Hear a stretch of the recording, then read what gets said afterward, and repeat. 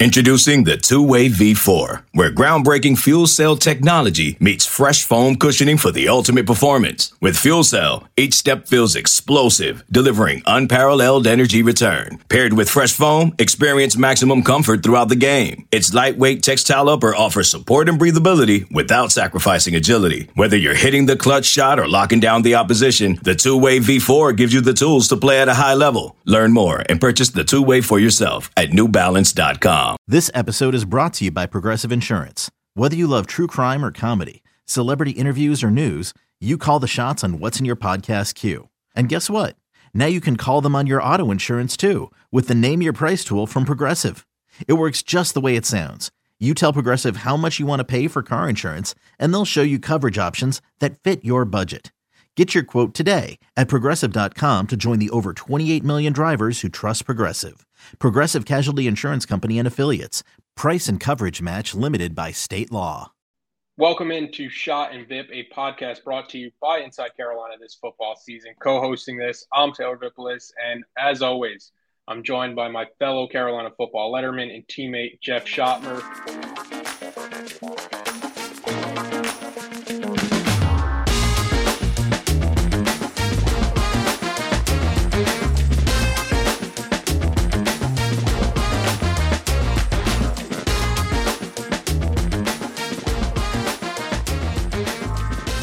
Jeff, the UNC App Series continues, the third game in these recent years, and of course, it's a classic. It's the one thing that's consistent in this matchup. Carolina wins against App in Chapel Hill, 40-34 in double OT. Before we get into specifics, what's your biggest takeaways from this game? Vipp, I think the biggest thing, if you're a college football fan, you know, at the start of the year, you go look and see if UNC is playing App. Because if they are, you're going to circle that on your calendar and you're going to drop whatever you're doing and go watch that game. If you're invested in it like a UNC fan or App State fan, you don't want it because it is get your blood going and it's nerve-wracking. But I think for us, you know, playing App, it's not a lose-lose. It's a lose-lose-lose. Worst case scenario, UNC, a ranked team, they lose the App at home and all hell breaks loose. You know, people are calling for Max Head and all these changes. You win a close one and, you know, everyone's complaining, the sky is falling and what's up with our team? You know, you win by 20 like you're supposed to. You're the Power 5 school with a first-round pick or first-round talent at quarterback, you know, all these 4- and 5-star recruits over the last couple of years. Well, you're supposed to. So everyone's not really happy with it. So let's just, you know, stop playing App from here on out. You know, it's good for the state of North Carolina to have this rivalry and get the home and home. But as a fan, and it's nerve-wracking. I don't like it. Yeah, it does feel a bit like when I was vocalizing this yesterday, it does feel a bit like a loser mentality to be like, no, we don't want to play this team. But I think part of it is, one, we don't want to play App State because we respect their program and we understand that they're a program that's going to come in and fight every time. But then I think Mac Brown kind of hit on it in his post-game takeaways where his exact quote was, all the pressure is on our kids. There's no pressure on App State because nobody thinks they're going to win the game. All the pressure's on us. And unless we win, we're awful. Kills you because it's a regional game. I think that's the most difficult thing in a great game like this. And we had the problem, our Carolina teams against ECU, where it felt like it's the cliche, it's their Super Bowl, and it's just another game for us. And you have these kids that maybe got overlooked in the recruiting rankings, and they have this game circled where it's just another game. It's not a conference game for the Carolinas. And that's why I don't want to see App State on the schedule. And it's a ton of respect for their program, but it does feel like that when you watch these two teams play, especially with that like smash mouth brand of football that App kind of prides themselves on, that translates really well. And do you feel like this is what we had against ECU kind of? So I want to piggyback off one thing you said and kind of expand on that point. So a lot of these kids, you know, weren't recruited by Carolina, but one in particular, Brennan Harrington, who was a UNC commit at one point. And I think when Mac came in, I think he kind of dropped his scholarship That kid had like 2 sacks. He was the one that ended up tearing his knee. He was a linebacker on defense, number 8. He played his ass off. That was his Super Bowl because he was originally coming to Carolina. I think he's from Pittsburgh. And so that just shows you that, App give their Sean Clark and them a bunch of credit. They come in with a great game plan. They executed it to perfection, and really the only chance for them to win, and they executed it. So, but I didn't really want to talk about our ECU days. That's why I changed the subject a little bit. Yeah, I was 1-2 in my career versus ECU, and a lot of points given up. Not fun. Don't want to relive that. It was that same mindset that you talked about, where any situation, it kind of felt like we were in a losing battle. But watching this game back today, I didn't actually even think that Carolina played that bad. There was a few mistakes that kind of made the game a lot closer. But defensively, it wasn't the performance that we saw against South Carolina, where they have 9 sacks and 16 tackles for a loss. We kind of mentioned that was going to be pretty tough to sustain throughout the year, but Carolina gets 0 sacks and only 4 tackles for a loss. What were your main problems that you saw defensively? Before I talk about that, I kind of want to just talk about our mindset going into the game and one of the glaring things I noticed. So the mindset of a top 20 team, right, with a first-round quarterback, highly recruited kids all across the board, and we're playing a quote-unquote inferior talented team with a backup quarterback. Mac all offseason talked about going from good to great.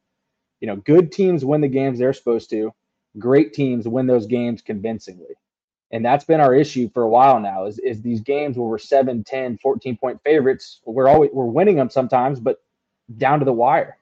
Great teams put those teams they're supposed to beat away in the third quarter. And, they're up 21 going into the fourth quarter. And that hasn't been us. Why do we always have to wait to get punched in the mouth before we retaliate? Like, we got to go punch first. In these type of games, we got to be the bully and let them know that we're the bigger and badder team. Don't give them any hope and don't let them hang around. And that's kind of what we did is we had opportunities early to score, and we'll get into it, the short yardage stuff, but we didn't jump on them quick. So they just linger and build hope.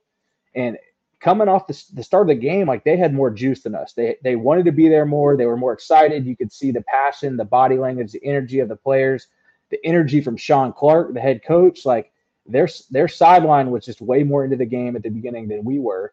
And that's something you can control yourself. You don't even have to have physical talent to control all that. And that was the most disappointing thing for me. Yeah, I definitely agree with that. I think it's part of that reasoning where it's like, this is App's Super Bowl. You could tell that their wants a lot higher, and maybe part of it is Carolina was kind of feeling themselves. But like you mentioned, when you are a perennial top 25 team, these aren't the games that can trip you up. These in-state games against these group of 5 teams, where I feel like Carolina has more problems with these East Carolinas and the App States more than any other team when they're playing. Like, I can't think of Clemson ever struggling against like Furman or Texas struggling against like the Rices or SMUs if they have to play them.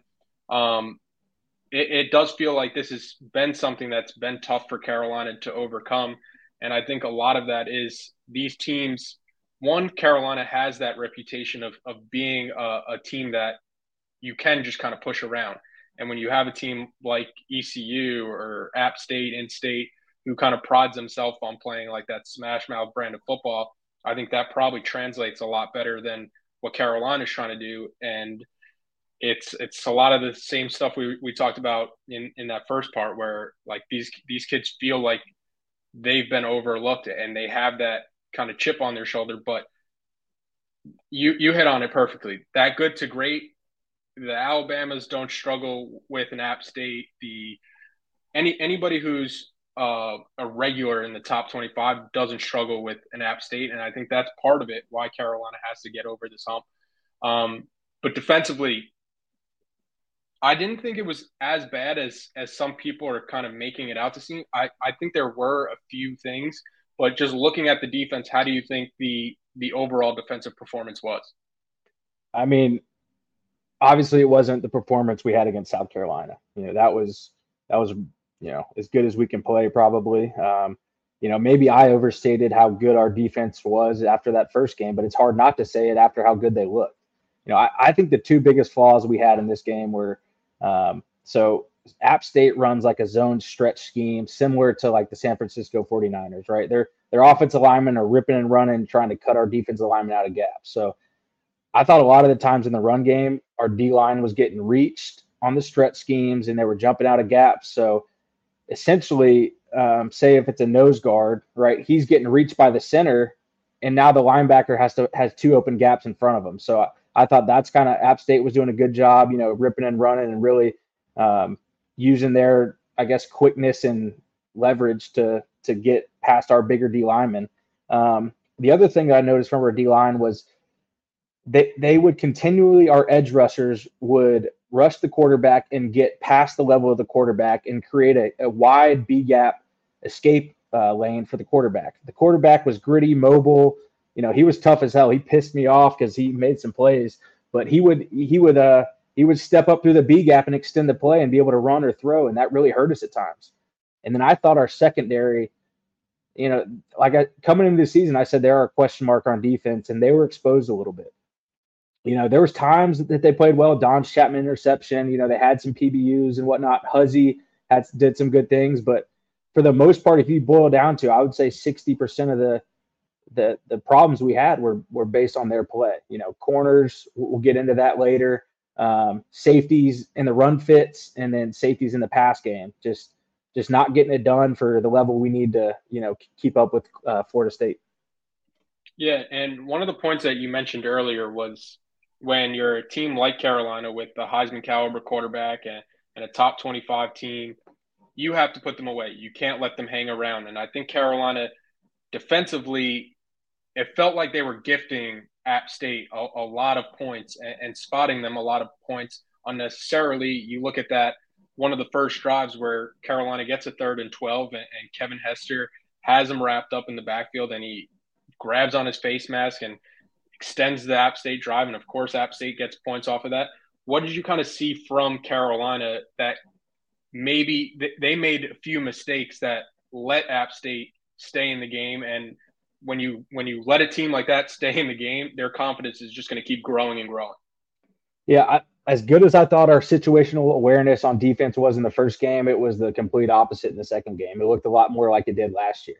Like you mentioned, that first drive where App scored, we had App State on the 3-yard line, 3rd and 12, and they were just handing the ball off to get out of there. If Hester doesn't face mask him, Cedric Gray's going to tackle him for 2 yards, and they're punting the ball. We're going to get it. And then, another one where, we get off the field on 3rd down and there's a defensive holding on 3rd and long.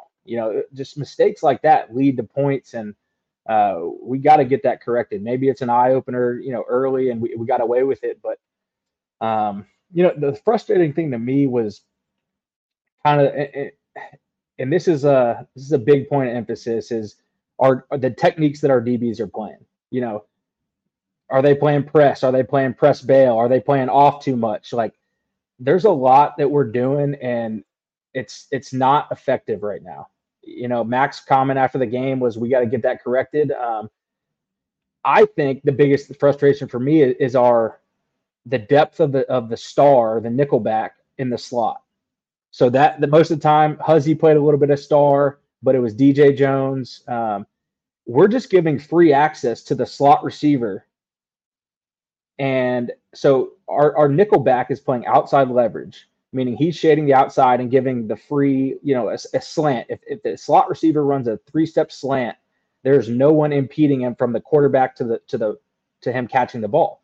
And the easiest throw for a quarterback to make is the one directly breaking inside of him, especially with a quarterback who's a backup. So that was the most frustrating thing for me, is 3rd and 6, we're playing outside leverage, just giving up a slant, and we're not impeding him, and we're backpedaling on the snap. Like, it's just we see it over and over again. It's so frustrating. And yeah, there's times where our corners are pressed up, but it's 3rd and 10 and we press bail and the receiver runs to 10 yards, turns around and catches the ball, and our DB is 14 yards off. Like, have some situational awareness. If it's 3rd and 10 they're going to run a 10-yard route. Like make them throw it over your head.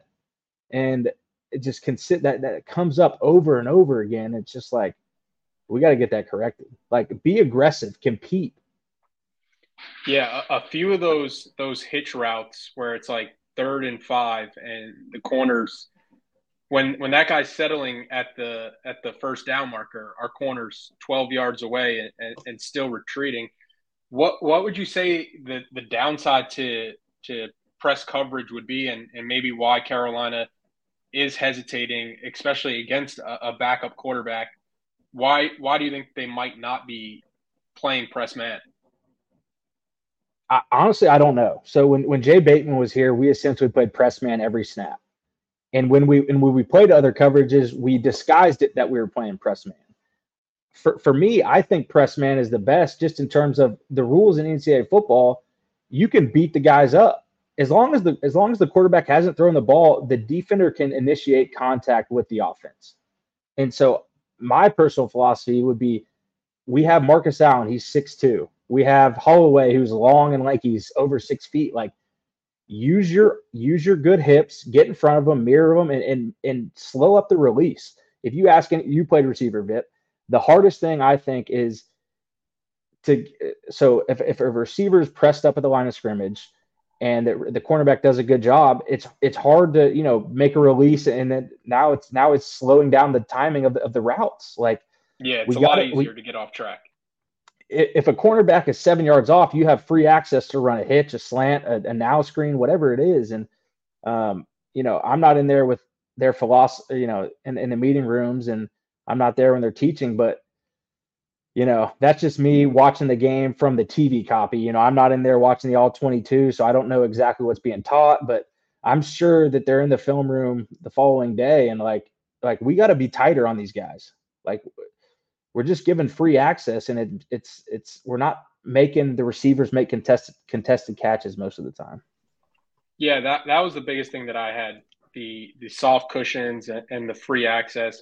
And I think that's a fair complaint that a lot of fans are having this Monday watching Carolina football. And, it's a backup quarterback. Make him beat you over the top. If he beats you over the top a couple of times and he has great ball placement, you kind of tip your hat. But when you're just essentially giving them first down after first down after first down, and then you're just kind of banking on just a tough red zone defense, I think that's kind of putting you're letting App kind of build more confidence into the game, like we had mentioned before. But we kind of talked about the negatives of the defense.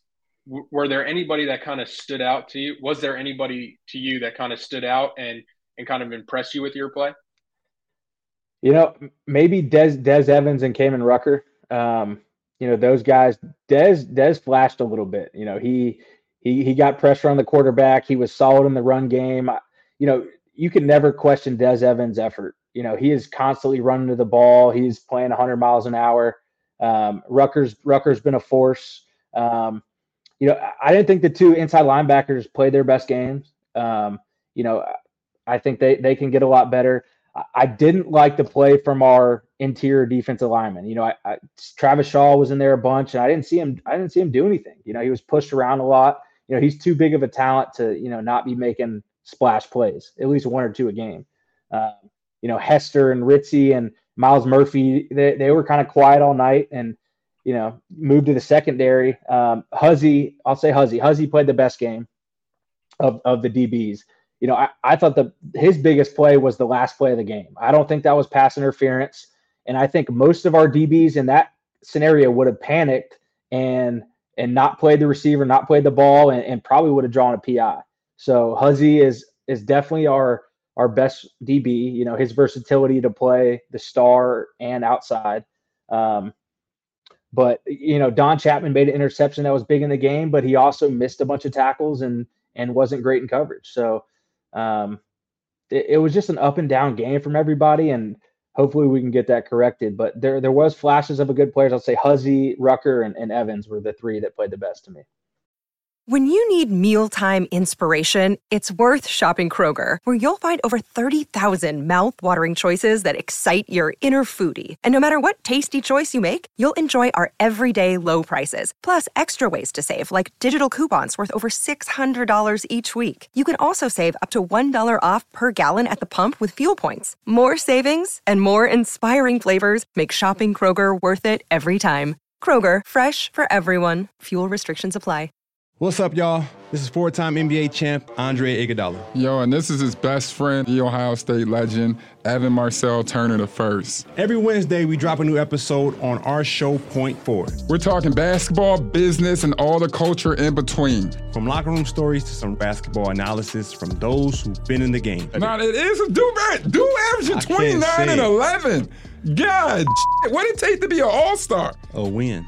Subscribe to Point Forward, the podcast, so you don't miss a thing. Yeah, I think when you think of how this game normally would play out for Carolina, I think it's a huge positive that they came out of this game with a win, because I think in the past you do get that pass interference, App scores, they go for two, and they get the win and kind of shock Carolina as a 18-point underdog.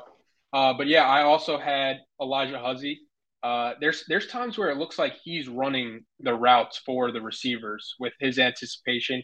He almost got that one in OT before that fourth down play where it looked like he almost picked it off, but the receiver did a good job breaking it up. Could have probably been offensive pass interference, but I love his anticipation. And the other thing with Huzzie, it is like such a breath of fresh air to see a corner who can come up and play with physicality and kind of be that run stuffer. And that's something that Carolina's desperately been missing on the defensive side of the ball. And the Pro Football Focus grades I had up, and you mentioned Des Evans and Kamon Rucker, and those were Carolina's two best defenders. Des Evans with an 82.7 grade, and then Kamon Rucker with a 77.4. Just because I think that's you would love to have the higher sack numbers, but with that JUCO quarterback, he was kind of getting the ball out pretty quickly. I do think if you look at their pressure numbers, it probably translated to a pretty good game, because it did feel like between Rucker and Evans, they were collapsing that pocket a bit. Do you feel like sacks can kind of like pressure and sacks can kind of be like sacks isn't the tell-all story, and it's kind of just as important to have consistent pressure on a quarterback? Yeah, I think so. I mean, I think, stats can get skewed sometimes, but I do think, getting the actual sack is a big difference in the game.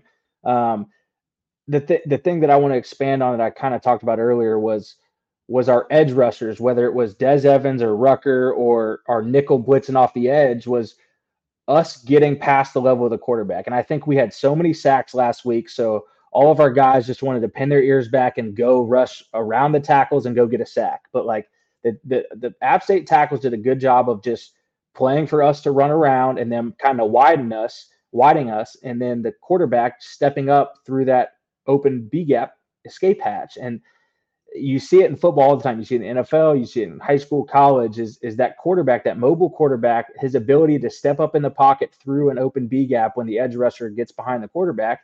And now that puts the burden on the secondary.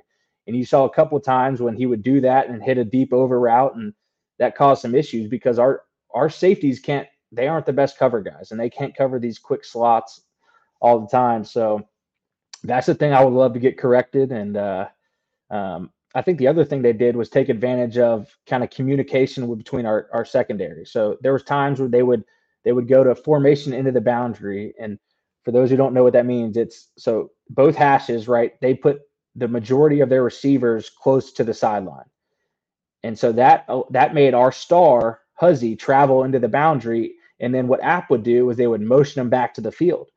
So now either Huzzie has to run with them or he has to point to one of the safeties and they rotate the coverage down with them. And there was, I think, 3 or 4 times that I counted where, there was miscommunication between Huzzie and the safeties because of App out scheming us or us just not, being ready for it. And maybe that's kind of the issue of Huzzie playing both positions, star and outside cornerback, maybe that's something. So some of the tweaks we need to get worked out. But that was one of the things I noticed is App's got good coaches, man.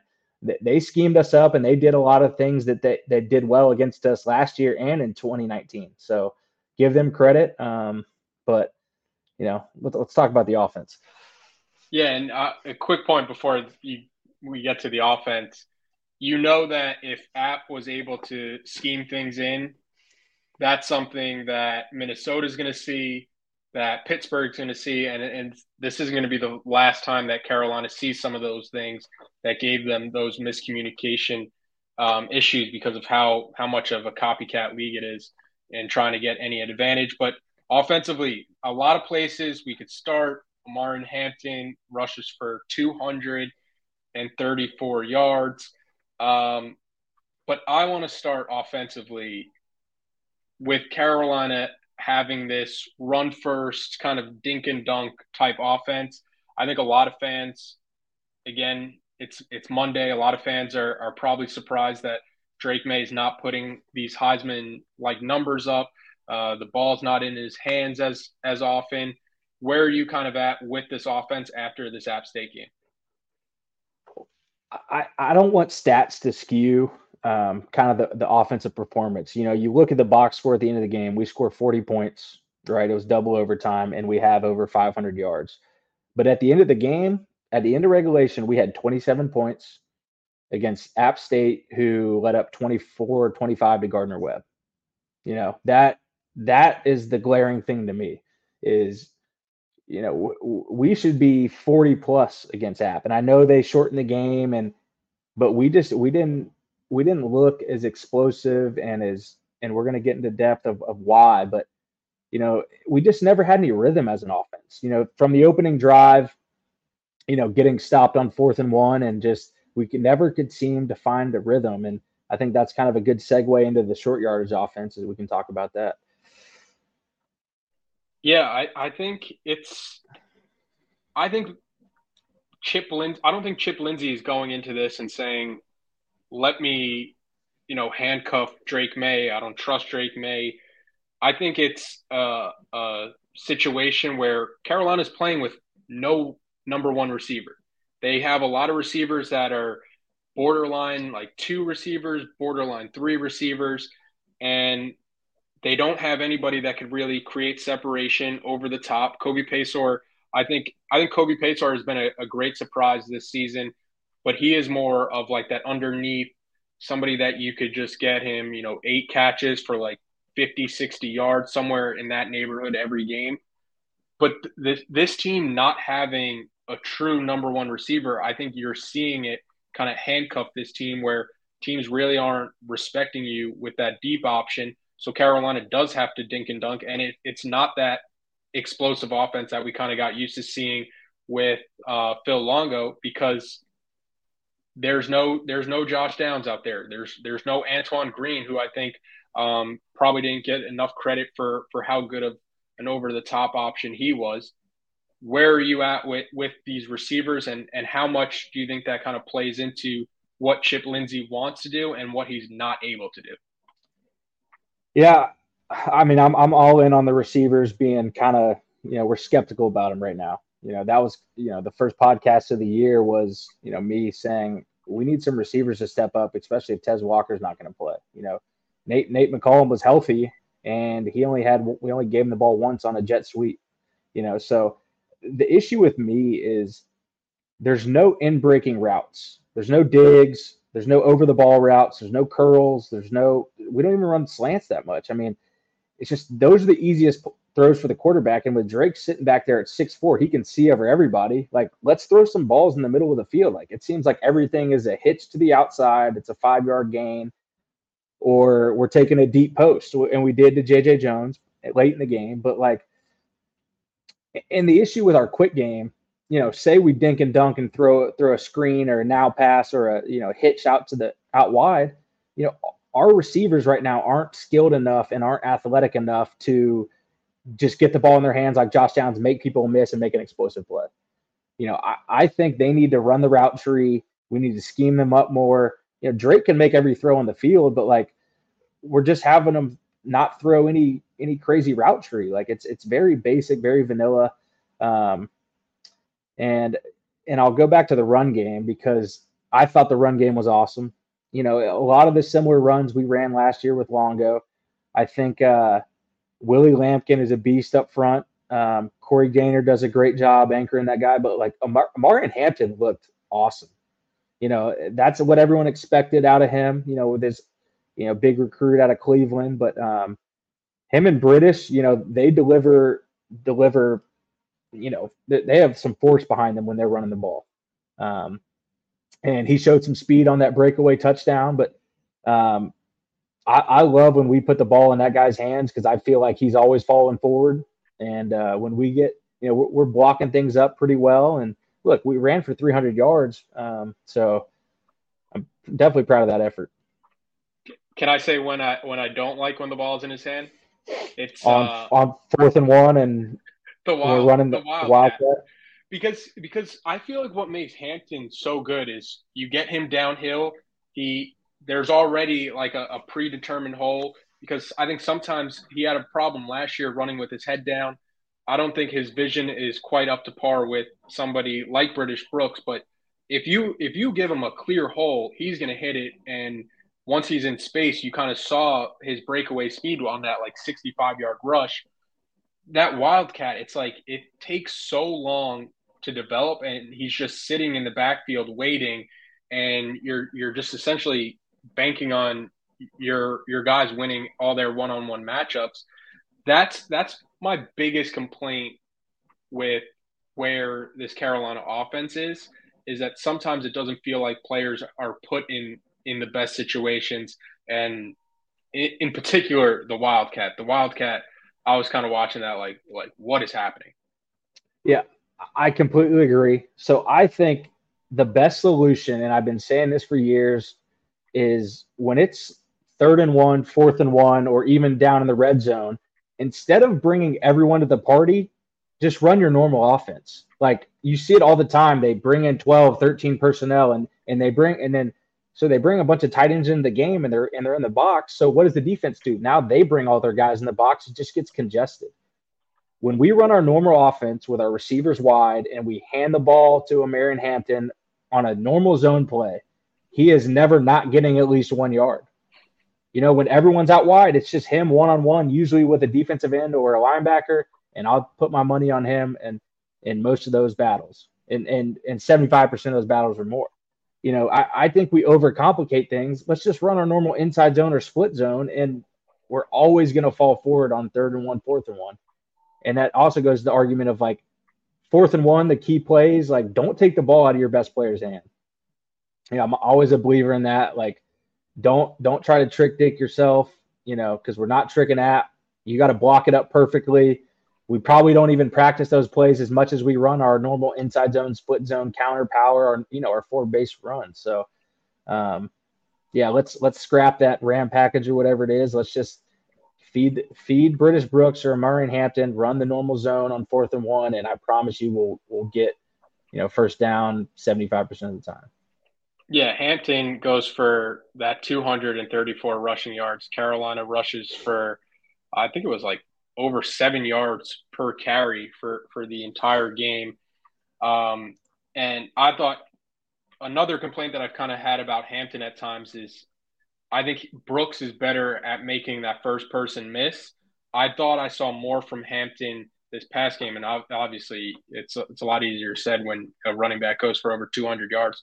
But the numbers kind of back that up too, where Hampton had 2 yards after contact per attempt last week against South Carolina, and then against App State, that number jumped all the way to 4.46. So he doubled it. And the same way that the defense kind of had plays that kept App in the game, I think the offense was just as guilty. You look at the first drive, Kamari Morales has a drop. J.J. Jones catches the ball at the first down marker, and from my receiver days as with Coach Brewer, you're taught if you're even close to the first down marker, you catch it, you know contact's coming, you kind of just submarine your way to the first down marker. Instead, he kind of cuts back and tries to make a bigger play, but you have to kind of know your situational awareness that we kind of talked about before. But how when you're watching the Carolina offense through 2 weeks and they don't have the explosive plays, they don't have Tez Walker ruled ineligible for the season after appeal somehow. How worried are you that this offense just is what they are right now? I'm a little worried, but I do think that we haven't played close to what we're capable of. We didn't really use our tight ends in this last game. I know Copenhagen broke his hand or, is playing with a cast on, but, Kamari Morales didn't have a catch. Nesbitt had one catch. We didn't use those guys enough. I think we're gonna scheme up some stuff. The best thing for me is when we needed a play or a drive from Drake, he delivered, and we're expecting that now. I mean, he's shown over the last 14, 15 games that when we need him in clutch moments, like he's there to make plays, and that's always a comforting feeling to have. It's good to get our offensive line some credit and get them some confidence because we did run the ball very successfully against App. But now it's time for the receiver room to step up. I mean, those are some highly recruited kids. Coach Galloway's a hell of a coach. So, like, maybe it's throwing some young guys in. Maybe it's Andre Green's got to come along now. Kobe, it's going to be tough, especially because we don't have the guy that can take the top off the defense. We don't have the De'Ami Brown. We don't have the Mac Hollins. We don't have the Bug Howard, the guys that would stretch the field and really, open up the other stuff for it. But, like I said earlier, I want to see more crossing routes, more over the ball routes, more seam routes, in breaking routes. Like Drake throws those really well. Let's do it. Let's put it in. I mean, Chip Lindsey's not going to listen to this podcast, but maybe we can find a way to get it to him. Problems. I know. But overall, I think where Carolina fans can be encouraged is the fact that you do have Drake May, and he does have this ability to always – it always seems like he rises to the occasion. And we talked about it on the preview podcast before the season that you don't want to have to rely on him every week to save you with the heroics, but it is a nice thing to have in your back pocket that he does have those heroics in him. And he marches down the field after App State ties it and gets Carolina in field goal position. Ryan Coe misses two. He missed the first one where they try to ice him, and then he did the same thing where it looked like he was chunking his golf club out there, and it kind of got in his head. If you're the kicker, if you're this coaching staff, if you're the teammates, how do you kind of rebuild that trust in your kicker, knowing that he didn't come through in a pretty big moment for you, and you guys still were able to come out with a victory? Yeah, I know. I bet Ryan Coe feels, like the weight of the world is lifted off his shoulders. But the crazy thing about the difference between kicking and any other position on the field, like you get repetitions in practice all the time of Drake throwing to receivers, linebackers tackling running backs. But like Ryan Coe can kick as many field goals as he wants in practice, but you cannot replicate that pressure of a last second kick to win the game. So we just got to trust that he's going to do it. Hopefully he bounces back because we damn sure are going to need him to hit some big-time kicks later in the season. He drilled a 47-yarder that looked awesome in the first or second quarter. So he's got the ability. We'll get Nick Weiler on the phone, Connor Barth, Casey Barth, take him out to dinner because he needs something to calm him down. Maybe get with a cute girl on campus or something. I don't know. Like he's got to do something to clear his brain. But I got faith in him. I think the team does too. They'll rally behind him and kind of lift him up. So hopefully good things going forward. Yeah. They're going to need him at some point during this year. So that's something where he has to kind of have that cornerback mentality of next play. But we talked offense, we talked defense, we talked special teams. How would you kind of assess the coaching in this one where you kind of mentioned how you felt like App State was prepared and the more ready team? How would you kind of evaluate how the coaches did? Were there any decisions that kind of stuck out to you outside of the Wildcat? Yeah. So I think my job in this podcast is to have an objective point of view and call it how I see it. Call a spade, and I gave our coaching staff a bunch of credit for how they handled the first game and how prepared they looked. And this game, we definitely got outcoached. Like I said, from the start, App State had more juice. They were more ready to play. They were more energetic. And I think that's a testament to our coaching staff, not getting them ready. So I don't want to just call them out completely, but I think they did get outcoached in this game. I thought App State's scheme, they executed it to perfection, and in the end, our talent prevailed. But the one that got me was, so the scenario was a second quarter right before the half. It's a 10-10 game. App's on, approaching the 50. They're still on their side of the field, and we have 2 timeouts on defense, and they run a play. They're just trying to run out the clock. They get the ball at the start of the half, so they're just, let's just go into the locker room. They give a run play off, and it's 3rd and 14. There's a minute and 15 on the clock, and we don't call a timeout. App's just trying to go into half, but like we have a chance to make them punt on their side of the field, and then we get the ball with a minute 10, minute 5 to go score either field goal or touchdown, and we don't call a timeout. They run it on 3rd down, and now it's 4th and 12, and they're punting. But now there's 25 seconds on the clock, and when they punt the ball and we get it, there's 18 seconds, and there's no time to score. But like that's a big glaring mistake that we just made, where we could have called timeout twice, gotten the ball on the the 30-yard line, 25-yard line with Drake able to lead a 2-minute drive. And that's just the approach that we took of not being aggressive.